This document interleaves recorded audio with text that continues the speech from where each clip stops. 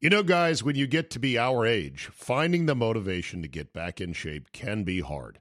It's just plain tough to find a routine and to stick with it. Good news. Fitbod is a fitness app that is anything but routine. It tailors your workouts to fit your life, your goals, your gear, and even your schedule, so you can avoid burnout. And Fitbod helps keep up your momentum by mixing in different exercises, reps, supersets, and circuits. Best yet, Fitbod has over 1,000 demonstration videos, so you can learn the right way to do each exercise. It's time to ditch the boring routines and kickstart your fitness journey.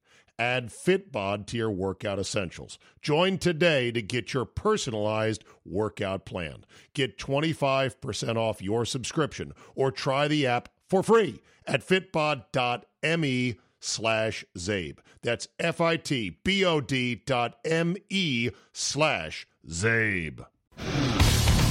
Today on the Zabecast, the Capital Golf Gang is back together. I've got a 10-minute preview of Sunday's full show, and if you hate golf, well, then you can skip it. Then I've got Charge for 40 minutes on two topics alone, Whiskey Weekend and the miniseries Chernobyl. If you hate those, then guess what? You got today off. All that plus Twitter is trying to steal Instagram's best play. Your bonus, nearly hour of me, is locked and loaded, so buckle up and let's go! Here we go!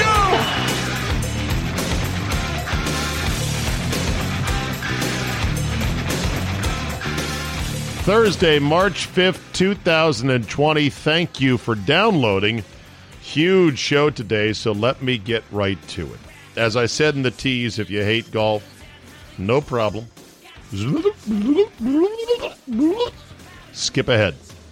If you like golf, I think you'll like this segment to start. And if you are golf curious, you might still find it somewhat interesting. Capital Golf Gang, myself, Ron Thomas, John Rodas, John Gould back together. We were at Golfdom on Wednesday taping for Sunday's full show, which will air on the Team 980 in D.C. And we talked about Patrick Reed and cheating in golf. And here was how the discussion went. The scarlet letter C in golf for cheater. We have not convened the Nerd Council since the Patrick Reed incident in the Bahamas. I'll start with you, Ron. You play the most competitive golf still of anybody. What were your thoughts?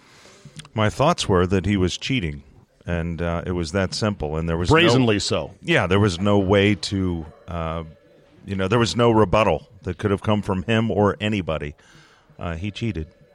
But how did you feel as a player? Were you shocked? Because it was brazen cheating. Like, I didn't think much of it at the time, but when I looked at the highlights recently, I'm like, Jesus, what are you doing? Yeah, my immediate thought was, this guy's a cheater. We've heard he's a cheater, but my immediate concern was that the tour is going to get a bad rap because of this. And we'll talk about this later, but this is one dude. This is one guy. I knew it was going to become a huge deal. Okay. Ronas, what did you think? Well, the first thing I thought it was is a shame. It's a shame for the PGA Tour, and it's a shame for Patrick Reed, who, he won the Masters, and he's trying to get over a lot of these stereotypes, stigma that was put on him in his college days, which now I think we're just starting to learn that they're all true. Oh, yeah. And we have then some way of fighting him. So, he continues to be that bad guy. He continues to put a blemish on the PGA Tour because he's continuing to play good and win. So it's really, the story's not going away, which is a shame of it. Was he cheating? Let's face it. It looked like it to me, and we do have to take people at their word, but it did appear that it was cheating to me, and I just think it's a shame for a great player to have to go to those ends. Cheating versus rules violations are a different thing altogether. I want to get into that in a second, but John Gould, you are a rules official at the highest level in this game. Tell me what you thought about that, because normally you are interpreting situations in which there is no intent, but it might be a violation. Right. So, and you got exactly to where I was going to go. It's hard for me to improve intent. So usually when I see that, I just see penalty, right? So it's right. I'm not worried about cheating or not, because I'm not getting intent. What happened? If he scraped the grains of sand away, that's a violation, and he's going to get penalized for it.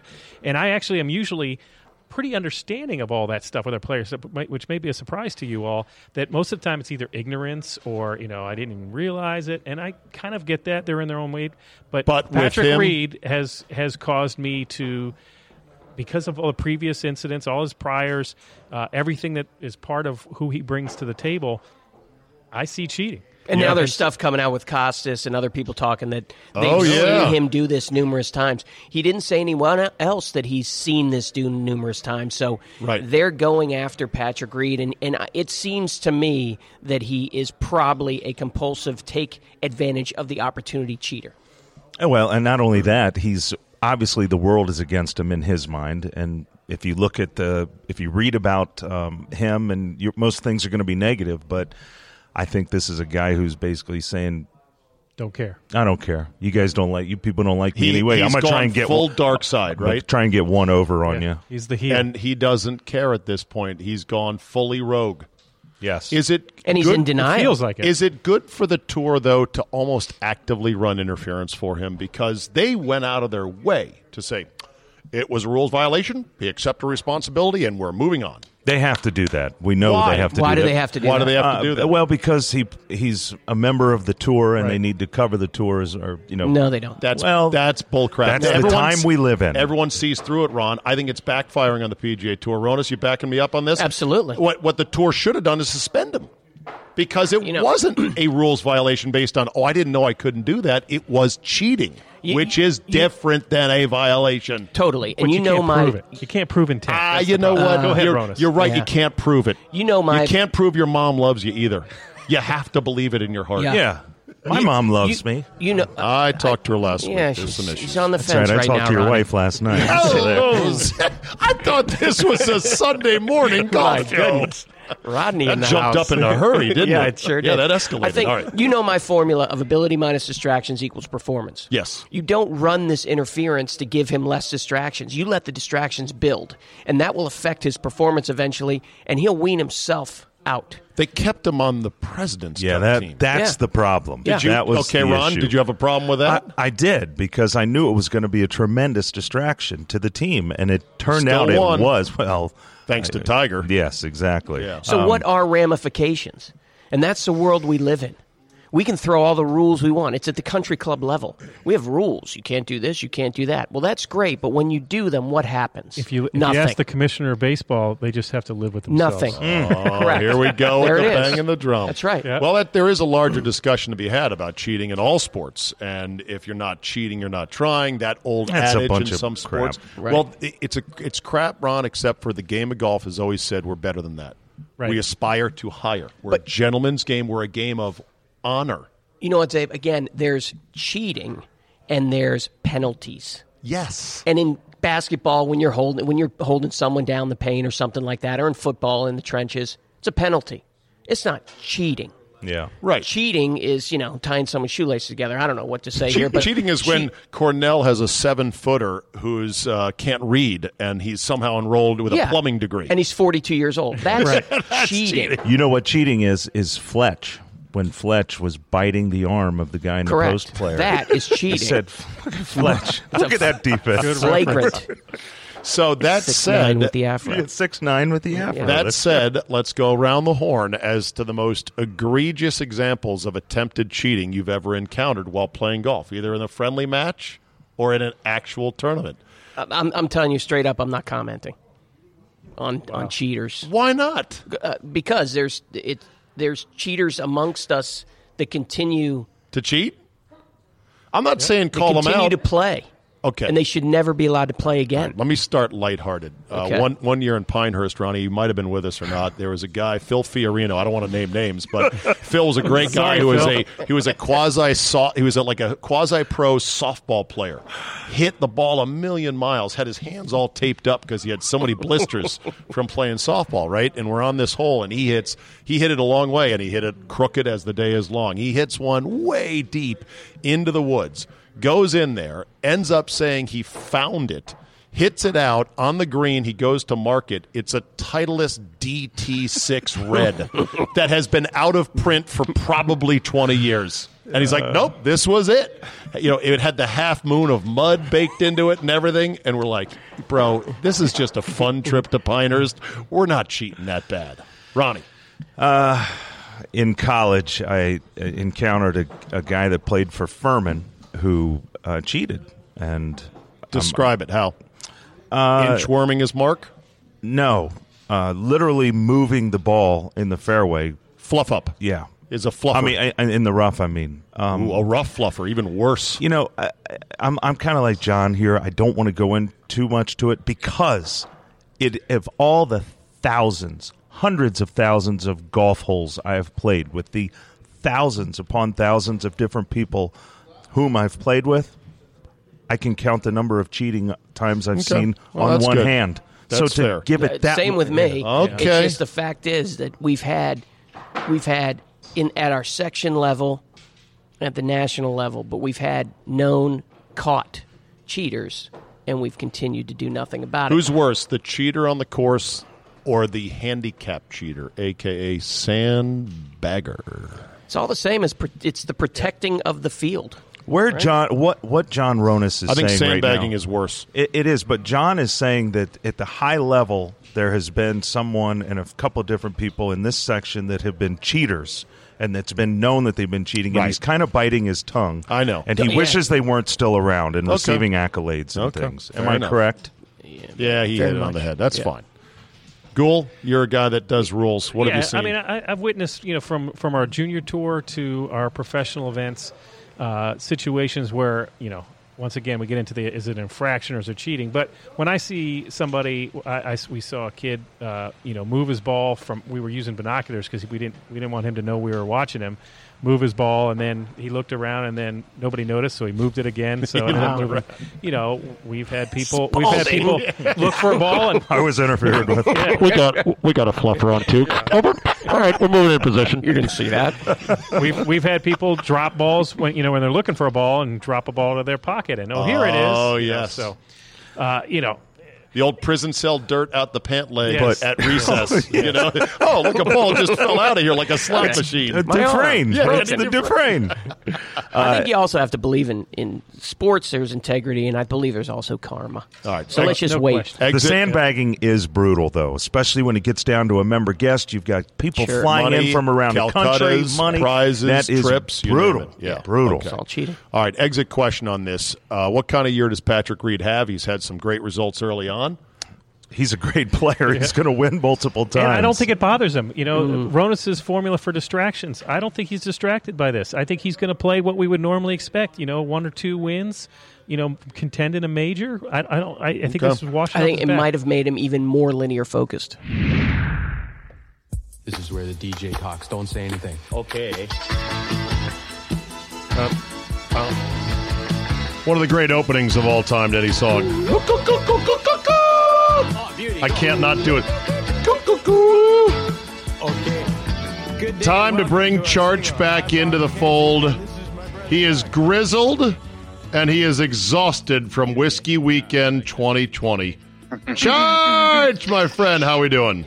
It's been too long, Zabe. Over about 2.5 months, something like that. 2 months. But I love it. You fought your way back in the rotation. You demanded the minutes. You said, I am not going to be left out of this party. Absolutely. So there's only 2 topics today with you and me, and that is Whiskey Weekend 2020 recap and Chernobyl, which I'm not finished with, but I got a good sense of where it's going. Towards a not-so-happy ending. You may have heard how this one ends. It starts bad and then gets worse. It really does. It really does. And, Zabe, I've missed you. We can't go 2 months without talking. I made the mistake. Don't do this. You can learn from my mistake. I took, every January I'm in Minnesota, so I always try to take a vacation. Don't go to Wuhan in January. Yeah, exactly. It took me this long just to get back home. Yeah. At one point early on in the outbreak, there were someone at Bloomberg News found flights to Wuhan from New York City for like $100 round trip. But the key, I'm sorry. It was Tokyo to New York, which you're like, wow, and it was like $104 each way. But as you looked at the flight, you had a 6-hour layover in Wuhan. Just think, you're thinking like, oh man, Tokyo, it's normally $1,000. I'm going to go for what would you do if you had to survive the 6 hours in the Wuhan airport? I mean, it's a sea of humanity. How are you going to get away? You can't use the bathroom. You can't interact with anybody. I don't know. What would you do? You wear 2 layers of clothes, and you strip the outer layer off as you're boarding your flight out of Wuhan. You just leave that whole set of clothes there. Yeah, it's sort of like we'll talk about it when we talk about Chernobyl. When it comes to the clothes of the workers that were there, right? First responders to the stupid power plant. But let's get to Whiskey Weekend. How was it? For those that don't know, Charch every year dispatches with a band of merry men, just men, to a small cottage cabin, I'm not sure what you call it, in the North Woods of Minnesota. And you have nothing but whiskey and board games, no phones, no television, no cable, no internet, right? No sports. I mean, it's isolation, and sometimes we'll vary the board games. Sometimes we'll go into video games, and there's a pool table and a foosball table, but it's mostly nerdy board games over the weekend.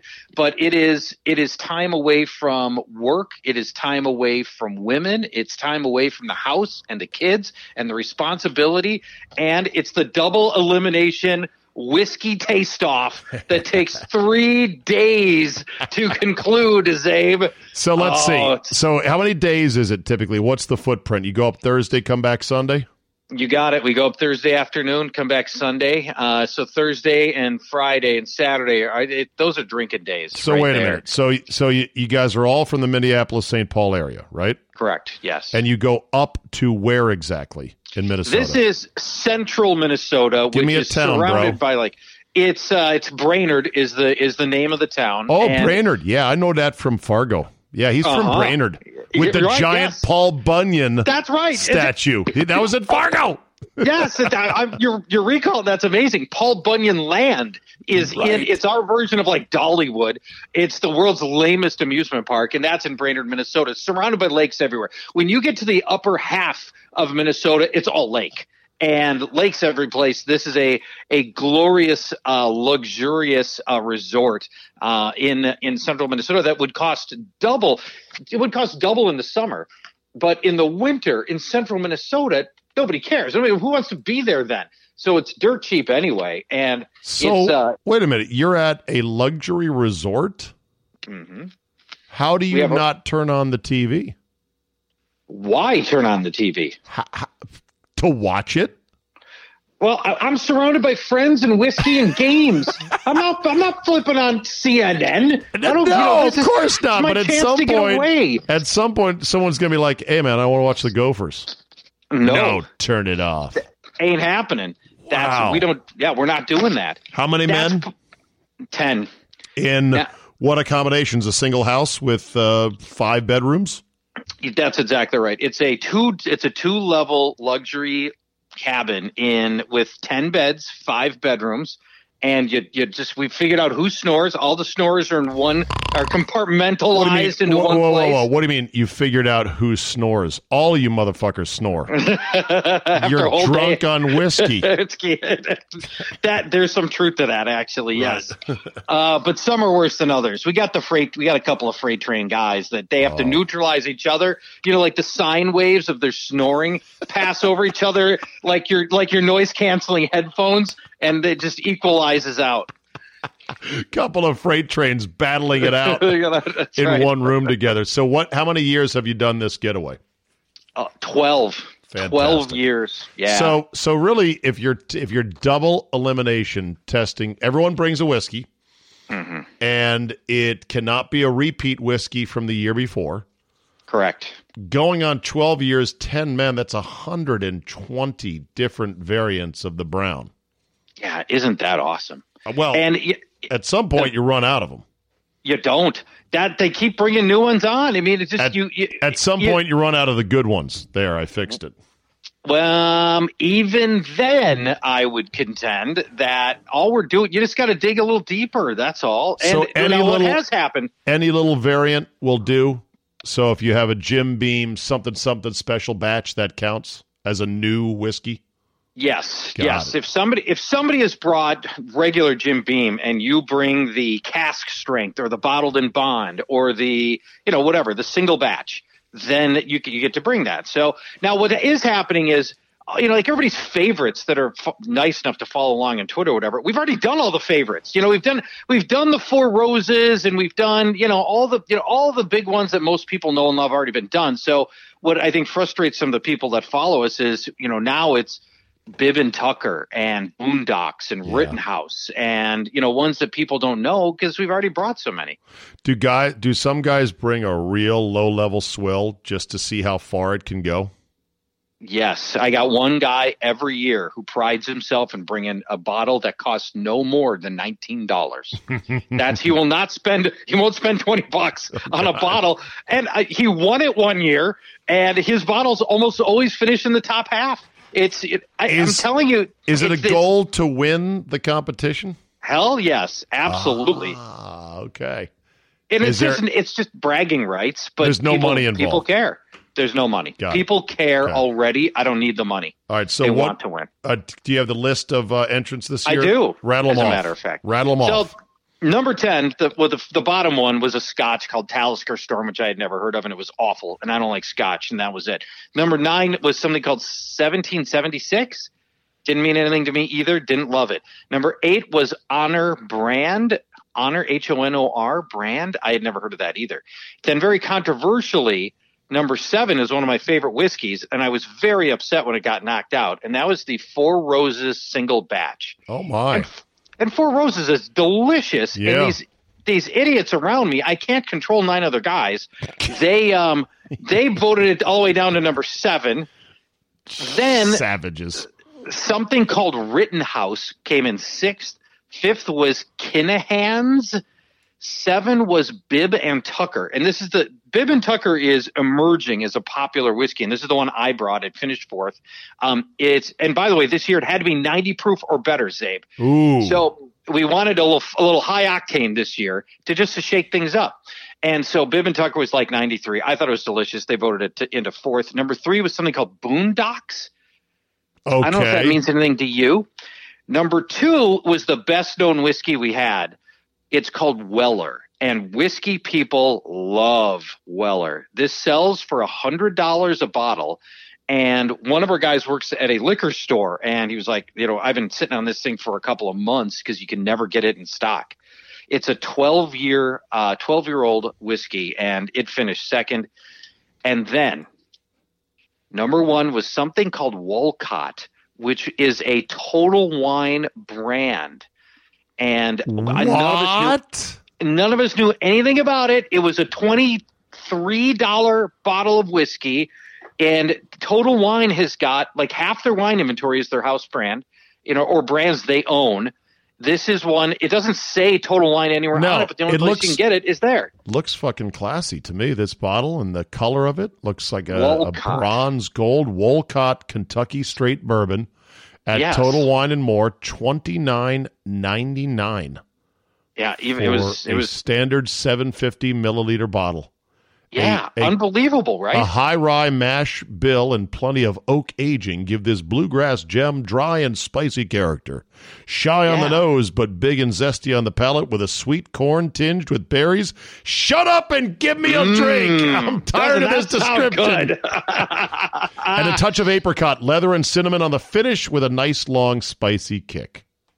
So over the course of the week, I post when the first bottle gets eliminated, I put up a picture on Twitter. Second bottle gets eliminated, I got the 2 bottles on Twitter. So we do that all the way to the final one, and then we show all 10 bottles. And at the very end, I'm like, I tweeted out, here's 10 through 1. Here's all the bottles across.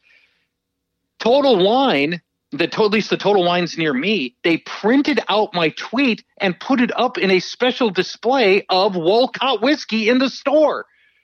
That's great, but the fact that you don't have them sponsoring this weekend is a damn disgrace. I got to work on that. You goddamn right. You walk into their store and go, hey, that's nice. You put my tweet up there. Rip. Without my permission. Now listen here, Total Wine. I know you got the marketing dollars. Shake some free for me and my boys, and things will be cool, okay? You know, it would be great if they just bought the bottles. I'd be happy. If they just provided the simple booze. Trade. I'd be happy. Yeah. Seriously, that should be an easy deal right there. Trade for the bottles, and you're out the door. We'll work on that for next year. That's fantastic, and I'm sure a lot of friends want to get in, but it's a limited group, 10 guys. It's 10 is the maximum, and you got to have the right guys, right? So you got to have people that can actually do the getting away, and they're not on their phone, they're not on the TV. I mean, people that are going to get away, and if you don't really, the board gaming is a pretty big part of it, so you got to be up for that too. What do you do with the phones to keep people off of them? We just discourage it. I mean, we don't hide them. We don't put them away. So you're not like Derek Jeter, who, as legend would have it.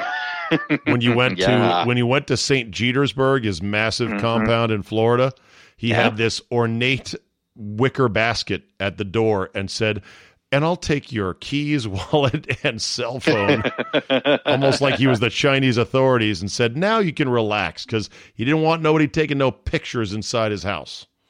Do you believe the old myth, I think it's a myth, about the neighborhood key game? Oh, key parties? Key parties. Do you think that was really? I mean, it happened. Was that just a regular? Do you really think that was something that just happened in typical suburbs? I don't mean like some freaking nudist colony or whatever. What's a typical suburb? Club. I mean, just pick a time. It doesn't have to be a suburb. Whatever. Do you think that just regular, not in a swinger community or whatever that might be. Just regular people, just regular old neighbors who are doing the key party. I bet it's happening in Baxter, Minnesota right now. And if not in Baxter and Barrows, or maybe up in Lorch where those perverts live. I'm just picking towns near Brainerd because I'm on Google Maps right now. Charge is chuckling. Nobody else gets it unless you're from Minnesota. I heard there was a neighborhood. First of all, it depends on the era, and sure, it exists, but in what actual numbers, who knows? But I heard there was a neighborhood in the Northern Virginia suburbs that if you had a white rock out on your front lawn near a tree, like a decorative rock, that meant you were open for business as a swinger. So did that mean But that could be urban legend. I think it is urban legend. I mean, I want to know that. I'd like to drill down on how that works. I mean, I'm out walking my dog, and I see the white rock by the tree. I'm like, you know what? I could go for that. I knock on the door, and it's just game on. Is that how that works? I don't know how it works because I've never had the experience. But I'm guessing that the way swingers hook up with other swingers is getting used to being rejected 9 out of 10 times. It must be. And then on the 10th time, you get a couple going, hey, yeah, sweet. Caught us in the right moment. Yeah. You know what my worry would be? So I knock on the door, and syphilis, door embarrassment, opens. Small penis comparisons. All of that, too. All those worries. Yeah, she comes to the door, and she's 4 bills, and it's game on, baby. And she wants it, and now I'm stuck. Now I gotta pivot fast. Like, I'm selling Girl Scout cookies. Pivot.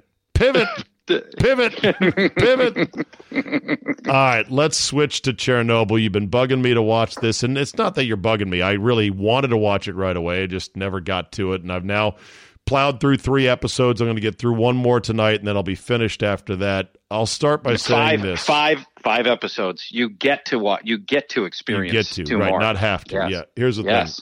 It's incredible. It is compelling. It is terrifying.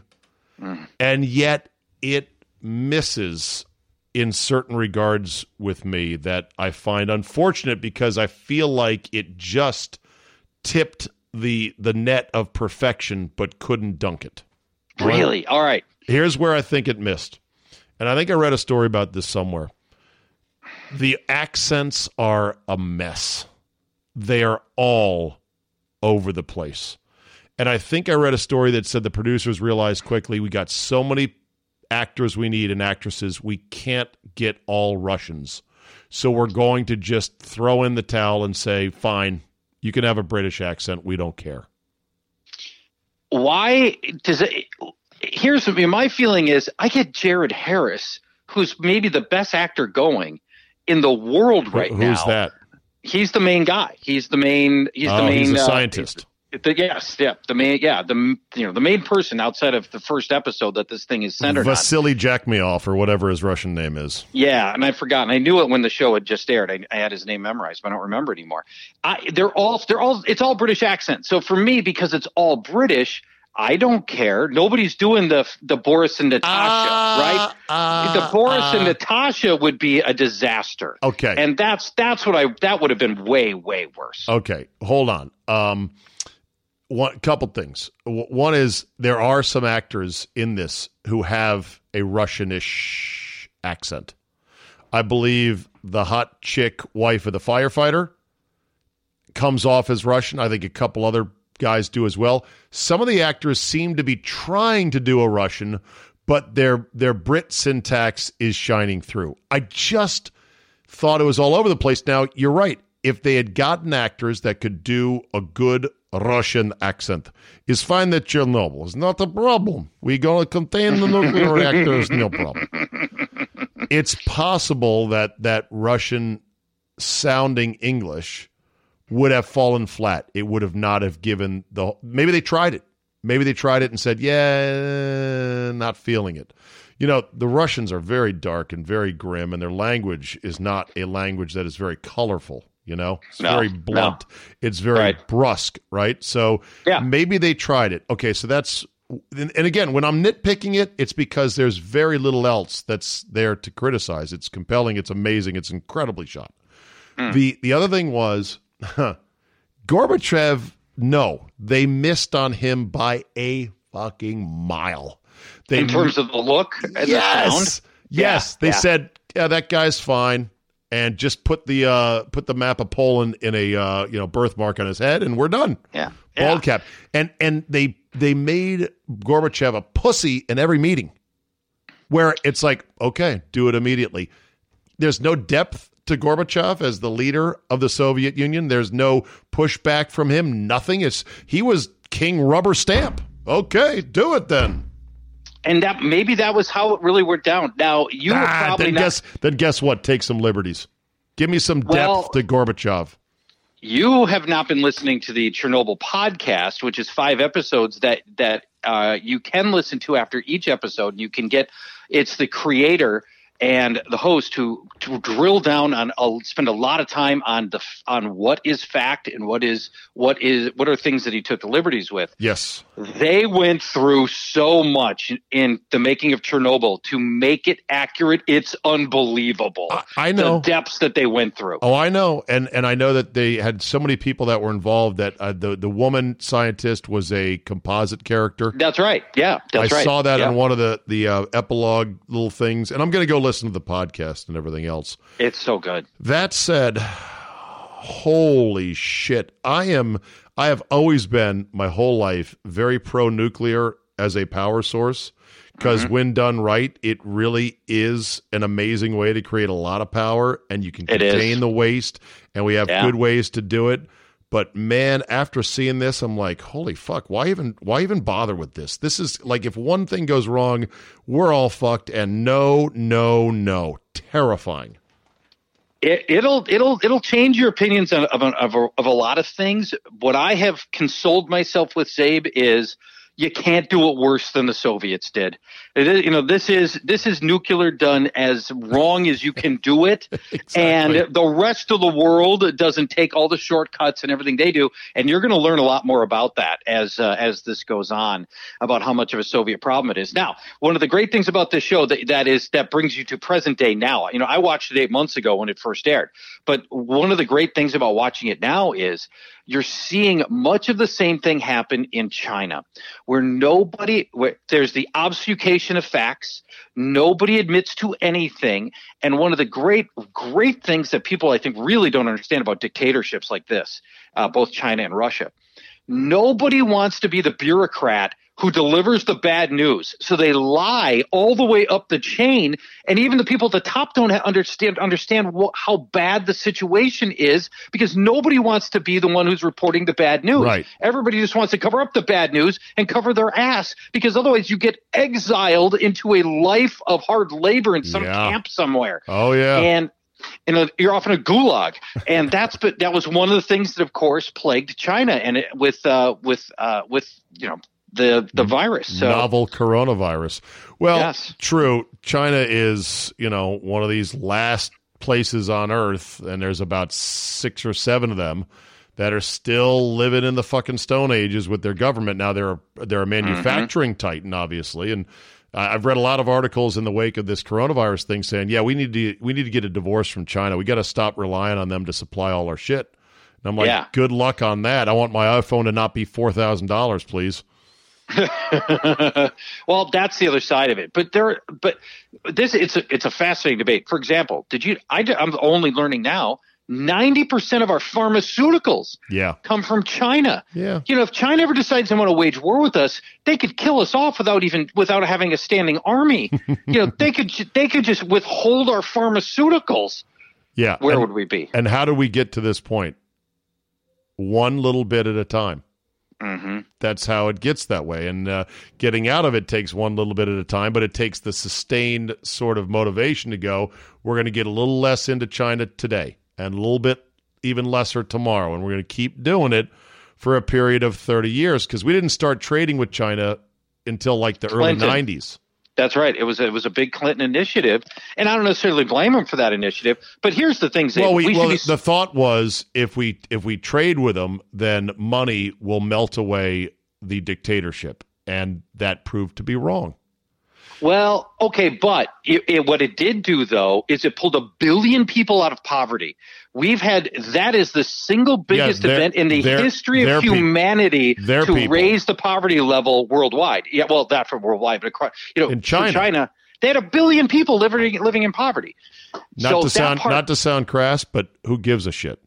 No, there's that. I didn't fucking make those Chinese babies.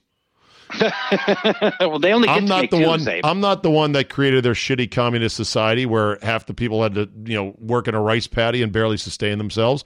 It sounds very inhumane of me. Yeah, you just said fuck 1 billion Chinese. I'm sorry. Did I say 1 billion?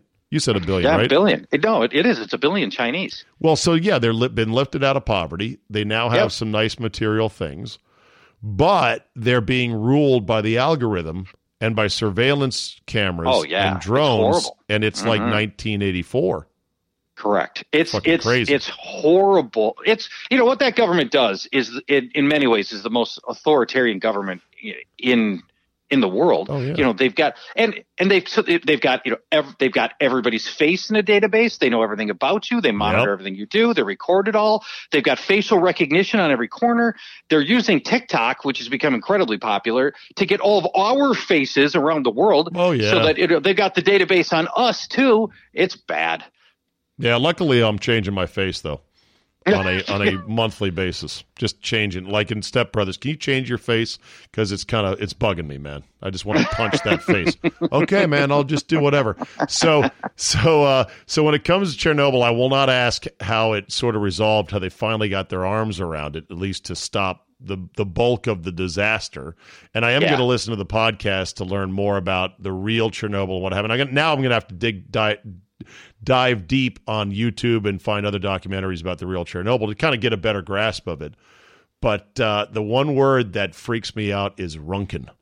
When they talk about how many Runkin per hour. Yeah, right. Runkins. Right. And it's like, they're like 3.7 Runkin. That's not bad. And then it turns out that's only as high as their shitty meters went. That's right. And it's actually 15,000 Runkins. Exactly. Oh my God. Hey, it's unbelievable. Tell me, was it real that the first helicopter trying to drop sand in there flew right over the thing and then just disintegrated? Yes. That's fucking awesome. I mean, terrifying. It's terrifying, but it's awesome at the same time. It is. Hey, pay attention to this while you're watching these final 2 episodes. The music, the score behind this is unbelievable, and it ended up winning the Academy Award. And it's part of what makes this thing so anxiety ridden as you're watching it. The music is as horrifying as what you're watching. Because it's a layering, it's a very complex quilt of sounds that evoke that sort of terrifying radioactive, radio, whatever the meters are, right? Yeah. The crackling. Like they mix versions of the crackling and other very nerve-wracking sounds underneath the actual musical score, which is brilliant unto itself. So it's really a 4 or 5 layer thing. I bet if I were to look at the Audio Pro waveform on a computer of the soundtrack for Chernobyl, it would be a fucking screen filled with track, and little sound here and little sound there. And some dude who is a genius at that shit spent months, if not years, getting it just the way he wanted. Yeah, and it's actually a gal from Iceland or Czech, and it is this is when we talk about the soundtrack. This is not like it is scary, weird, foreign sounds that chill you to the bone, and it's absolutely fascinating. Her name is Hildur Gunadottir. I've already forgotten her name, but brilliant woman, great job. My favorite scene so far, and I know I got 2 full episodes, so I'm going to miss a couple of the great ones, but the naked coal miner scene is fucking brilliant. Yes. Walking around like it's no big deal, buck-ass naked, shimmering in sweat, not coal, but dust and shit all over him. And he's like, what? True. He's like, what? We decided we dig the old school way. Yeah. And by the way, all true. It's the miners really did work naked. And how about this scene? At the very end of episode 2, where the volunteers are heading into the basement, the flooded reactor core basement. Oh yeah. And the flashlights go out. Yep. Oh God. I know. I had to hit play on the next episode. I was tired. I wanted to go to sleep, but I said, I'm not leaving it on this cliffhanger. You can't. Right. I'm like, fuck you producers. Okay, I'm going to watch the first 30 minutes of the next one. So, yeah. Also, I thought the visual of the graves being encased in liquefied concrete was stunning to see the oozing concrete envelop those welded lead caskets. Oh, God. Shit. Yep, still there, by the way. And the people who have turned Chernobyl into a tourist attraction, which has happened since the show, they go visit that. They go visit that spot. Wow. Mm-hmm.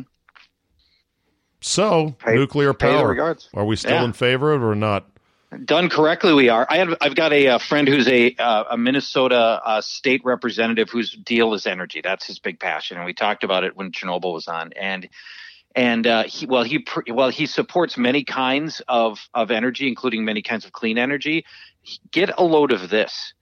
This is what we were talking about nuclear. He said if we set up a 10-mile by 10-mile series of solar panels, and we had sun every single day all year, it would generate as much power as 1 hour of nuclear. I know. Well, okay. Jeez. Well, and that's the thing, nuclear, for those who are big on the carbon emissions front, nuclear is the silver bullet answer, but it goes against, it's anathema to the left wing's mindset, because they think that nuclear is potentially dirty, and where are you going to put the waste, and what about disasters? All fair concerns, Church, but it's better if you really are worried about emissions than coal burning. It's way better. Well, it's not even close. By a million miles. Not even close. Yeah, right. It has virtually no emissions, and so you just have to figure out what to do with the waste, and then you got to decide whether or not you're willing to deal with grappling with the possibility that something goes wrong, which it's not impossible, as we've seen. Yeah, it's fascinating stuff. Do we know how much it costs to make this 5-part miniseries? I don't. I don't. But I'll. Yeah.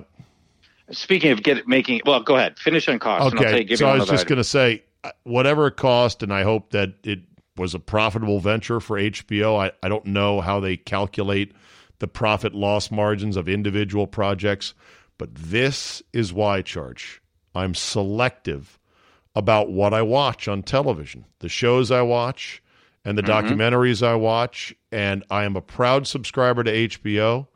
Anyone who bitches about it's $12 a month, I put my middle finger up to their face and I go, fuck you. I say, you don't appreciate The Sopranos and you don't appreciate all these other things HBO does. They do it at a higher level than anybody else, you fucking ingrate. You gonna want to go watch reality TV swill? Sure, it's all over the place. It's free.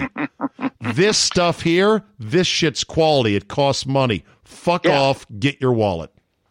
If you want quality programming, you might have to pay for quality programming. You'd think those things could go hand in hand, right? Some people, though, don't want to pay for anything. I know. Some people, you know what? I do. I get it all the time in my business, right? It's fantasy, whatever. You can play fantasy for free. You can get advice for free. And some people will, no matter what you do, no matter what the product is, they will never pay. And you just have to go, you know what? Fine. I don't even have to deal with you. And truthfully, not everyone's, a lot of people they can't taste the difference in quality in television. They're just not that selective. Doesn't make them bad people. It's not their thing. Now, they may have an appreciation for quality in a different area of life that I would say, you know what? It doesn't make any difference to me. You could probably put me in front of a rack of 10 different suits, men's suits, and as long as none of them are from TJ Maxx, as long as they're all $250, as long as they're all $250 and above, okay, let's put that as a demarcation thing. I probably couldn't tell you the difference between any of the 10. I would be all over the map guessing which one was the $4,000 Italian suit. Yeah. And you know what? I think I'd be the same way, but there are other people who would glance at it and go, just spit at you. Yeah, right. As you're coming out the door with your brand new suit. They'd be apoplectic. They'd say, can't you see it? It's right there. It's the third one on the right. What are you, a moron? I'll be like, I guess I just don't wear suits and don't care about them. Mm-hmm. Some people are that way with television. I don't watch that much television. Don't care about it. I've got 2 more items on Chernobyl, and we can drop it if you want to. The creator is a guy named Craig Mazin, Mazin. Craig's previous work will shock you. Previously, he wrote Scary Movie 3, Scary Movie 4, and the shitty Hangovers. The Hangover 2 and 3. Whoa. He wrote those. Whoa. I know. Hold on a second. Yes. First things first. Do not blaspheme Hangover 2 in my presence. You may go to town on Hangover 3, which was a piece of shit. Hangover 2 is a great sequel, maybe better than 1, and I will go to my grave arguing that. But that's aside. The other stuff, Scary Movies, that's pretty low-hanging stuff. But maybe it exercises his creative brain, I guess, to try to do different things. And actually, I like the Scary Movies. I don't know if you saw Scary Movie 3 or 4, but they're actually quite funny. I think if you like your spoofy, airplane-style humor, they're actually pretty darn good. I thought they were pretty good anyway. You're telling me that Stu's father-in-law, comparing him to Pho, some plain white rice or whatever it was, a very insulting, condescending speech, was not classic? I never saw Hangover 2 and 3 because everybody told me not to see it. Okay. Everybody was like, except you now. Good. Everybody was like, no, don't go see them. They're terrible. Please see 2. Never see 3. Church, you can never go in that door. I'm telling you, never go in 3. It will make you hate the whole franchise. You'll hate every character. But I believe you will really like 2. I hope you will. All right. I found it very good. But people tend to get on the odd flex of saying 2 and 3 were terrible. I liked 1, but 2 was pretty good, I thought. 1 was fantastic. 1, to me, Hangover 1 was like groundbreaking because nobody was making movies like that. R-rated. I don't see what's coming. I don't know many of these characters. Bradley Cooper was still a young up-and-coming guy, right? Right. Yep. Like, I knew who Zach Galifianakis was, but I hadn't seen him in a real acting thing. I just seen him do some stand-up. That had been it. When are we going to get the next major studio release of an R-rated or nearly R-rated funny-ass movie that's great for guys, a la Hangover, a la Wedding Crashers, a la 40-Year-Old Virgin? When? Well, do you even know what's coming? I mean, nobody knew Hangover was going to be the runaway hit that it was. Comedies are 20 years ago, though. I don't think they're making them anymore, Church. Was the Hangover? When was the original Hangover? It couldn't have been that long ago, was it? I don't know. Hangover. I'm racing to get 09. 09. All right. Yeah, so Hangover, we're 09. 11 years in. We're 11 years from that. What happened to the days of Airplane and, if you want to go back farther, Kentucky Fried Movie as a hard R-rated comedy? Did you ever see that? Oh, Did you ever see Kentucky Fried Movie? Oh, fuck yeah, I did. Everywhere. It was great. The stunt man who walked into a back alley dice game and yelled a racial epithet and started running in this white Evel Knievel suit. Like, look at me, I'm going to get my ass fucking beat. Pretty Samuel funny, right? Samuel L. Bronkowitz presents. Yes, exactly. Spaceballs. You know, we grew up on that shit. Yeah, right. I mean, the 70s and 80s were like the golden age of these adult comedies. The Mel Brooks films, right? History of the World. Those were good, salty comedies that nobody's got the guts to make that stuff anymore. But you know what? Now, like certain things in Hangover, you probably can't say anymore, even in a movie, such as paging Dr. F. Paging Dr. F. I mean, unfortunately you can't. All right. So, are you familiar with the sports world after having come back from a 4 days of isolation? Mostly, I've mostly sobered up. Yeah. You ready for this Brady drama? It can't. If this happens, it's going to be one of the craziest things. What's this in our lifetime? If he were to end up being the quarterback, for the 49ers, and the 49ers ship Jimmy Garoppolo back to the Patriots, it's going to be one of the craziest stories we've ever seen in the league. Right. You're talking about this story that cropped up just today of a crazy possibility, some say, of a flip. Here, we'll take Garoppolo back. You have Brady for 2 more years. Good luck, and thanks a lot. Yes. That would be incredible. I mean, as I said today on the radio, #content, I'm all here for it. I need it. Pump it into my veins. Yes. I want 4,000 words, Seth Wickersham, Don Van Atta, ESPN pieces about how it all went wrong with Brady and Belichick. If he just resigns, I'll be like, yeah, I know. Boring. But Zabe, he's not going back. There's less than a 1% chance. I'm staking. Says me. Chargemetrics. That's who. Yes, I'll tell you. Chargemetrics. If they wanted to be together, they'd be together right now. I mean, one side or both sides are done with this relationship, and it's easy to envision it both ways. You're Bill Belichick. You're tired of Tom Brady's personal trainer on premises all the time. Telling people how to get onto TB12 and infiltrating his team that he runs. They survived all that and won a Super Bowl, Church.